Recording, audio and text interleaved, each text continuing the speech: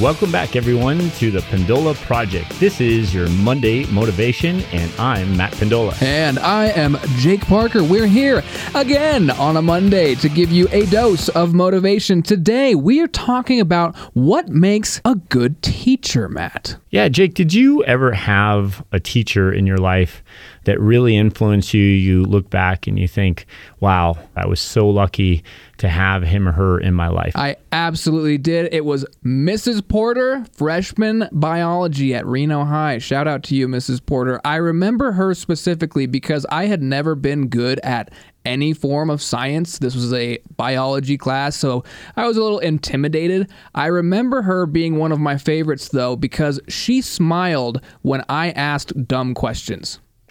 So she never made me feel stupid for asking things that I really didn't know, but to someone else, it might have been a dumb question. And that inspired me to eventually go on to take AP biology. So I ended up actually becoming pretty good at it. But it was because she didn't give up on me or make me feel inferior. By doing that, she gave you permission, I think, to be able to grow, respond to your environment. And when you're afraid to ask questions or you feel like you're going to be ridiculed, then you stop learning so much, in my opinion. You start to just guard yourself and you just want to answer the questions that you already know so you can sound smart.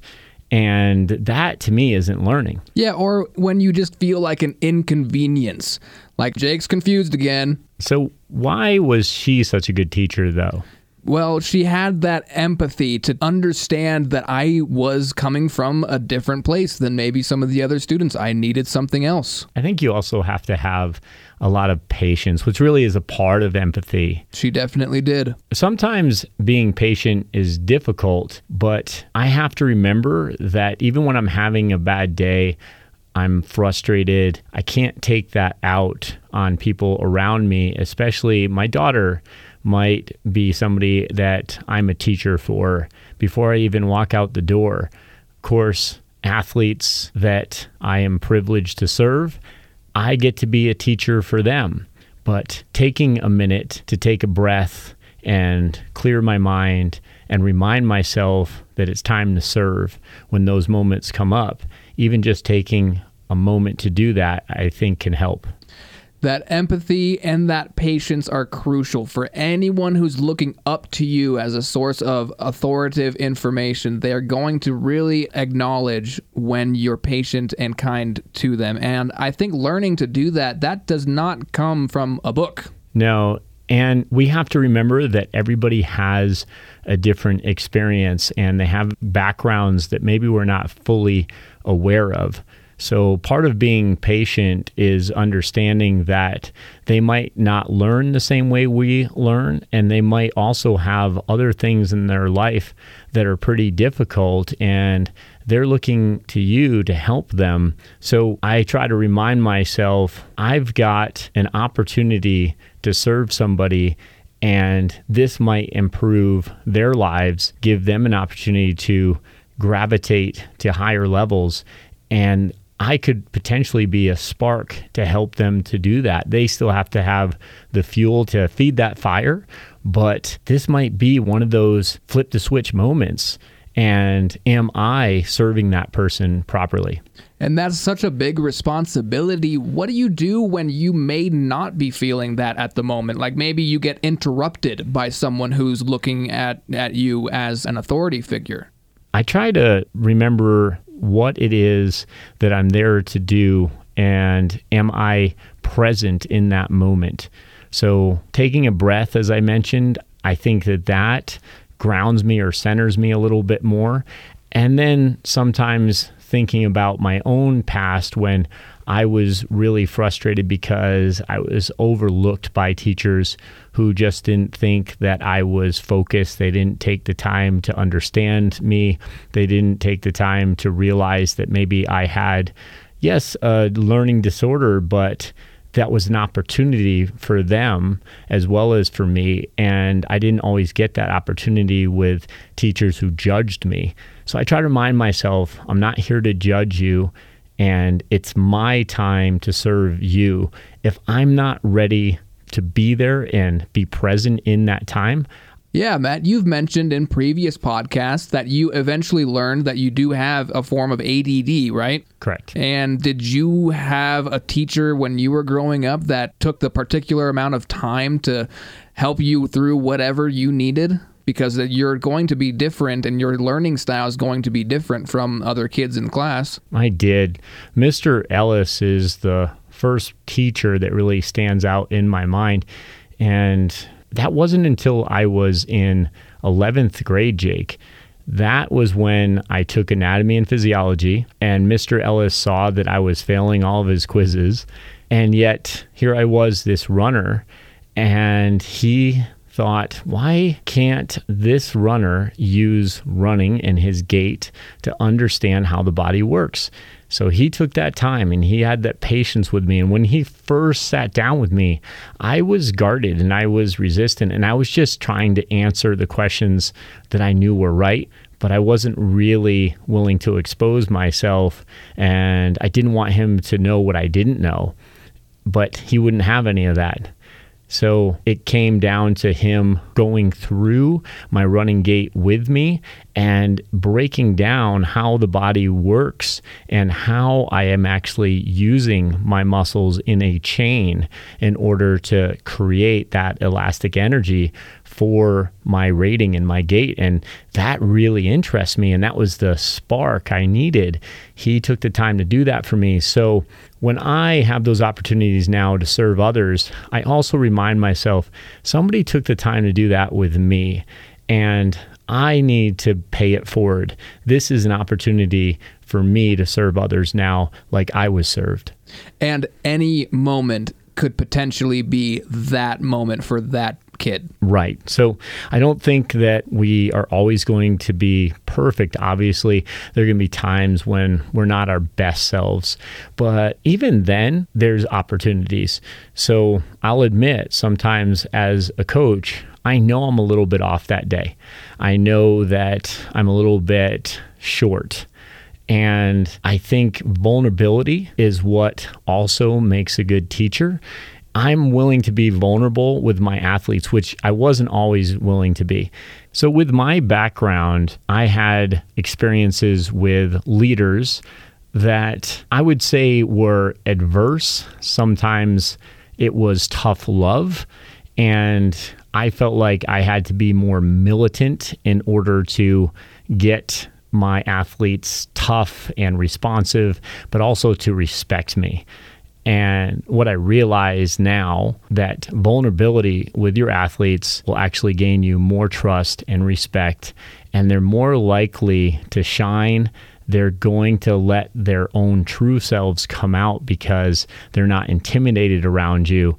And that's when you start to really get some real results as a teacher. I understand that you obviously have to be militant sometimes, but if you have to be either one or the other, I would say go with the vulnerable, the human side. Optimally, you would probably have a mixture of the two. Obviously, has to be some structure. Exactly. That's a part of the process for sure. Athletes who are committed and they know that they have to, for instance, be consistent, do what they say they're going to do, have a little bit more responsibility and what I call mental flexibility. Those things are part of the process. And so, sure, I can be a little bit more strict sometimes when I know that they've learned these lessons, and don't give me the excuses.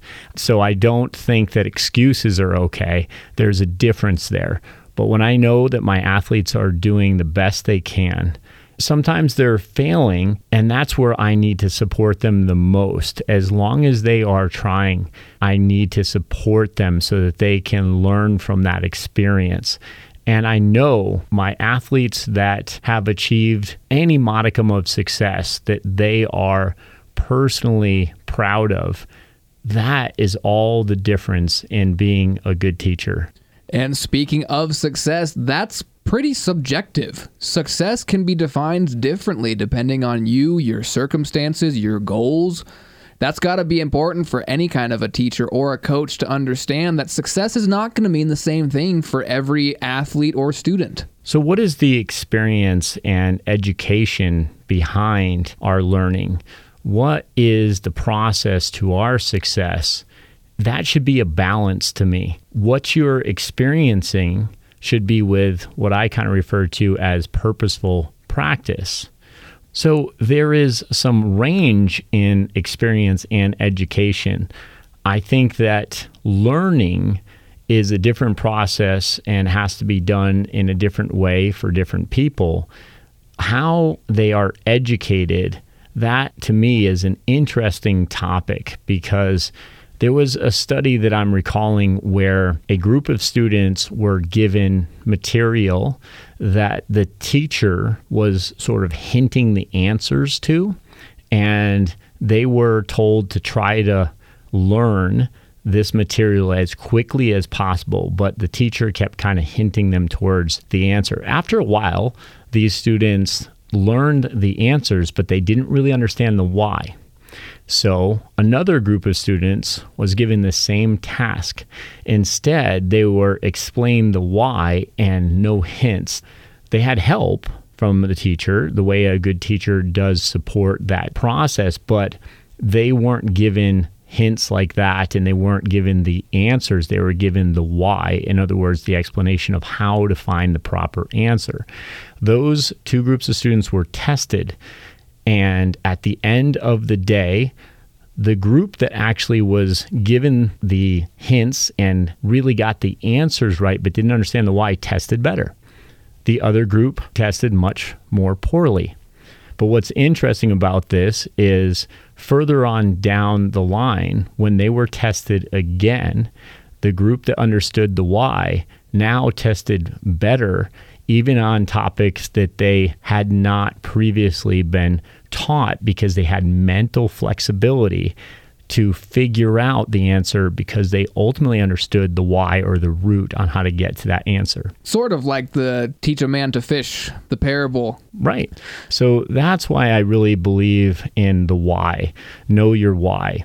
For myself, with my own history, as you mentioned with ADD, I accept the fact that I'm going to probably have to work a little bit harder to learn, but my why is strong. I can learn the information maybe through several steps. So say I have a book, an anatomy book. I'm going to read about anatomy trains. This is going to help me serve my athletes better if I can understand how they move better. So I'm going to read that book, but as I'm reading, I'm going to let myself have that initial step of understanding the material, but without a lot of judgment.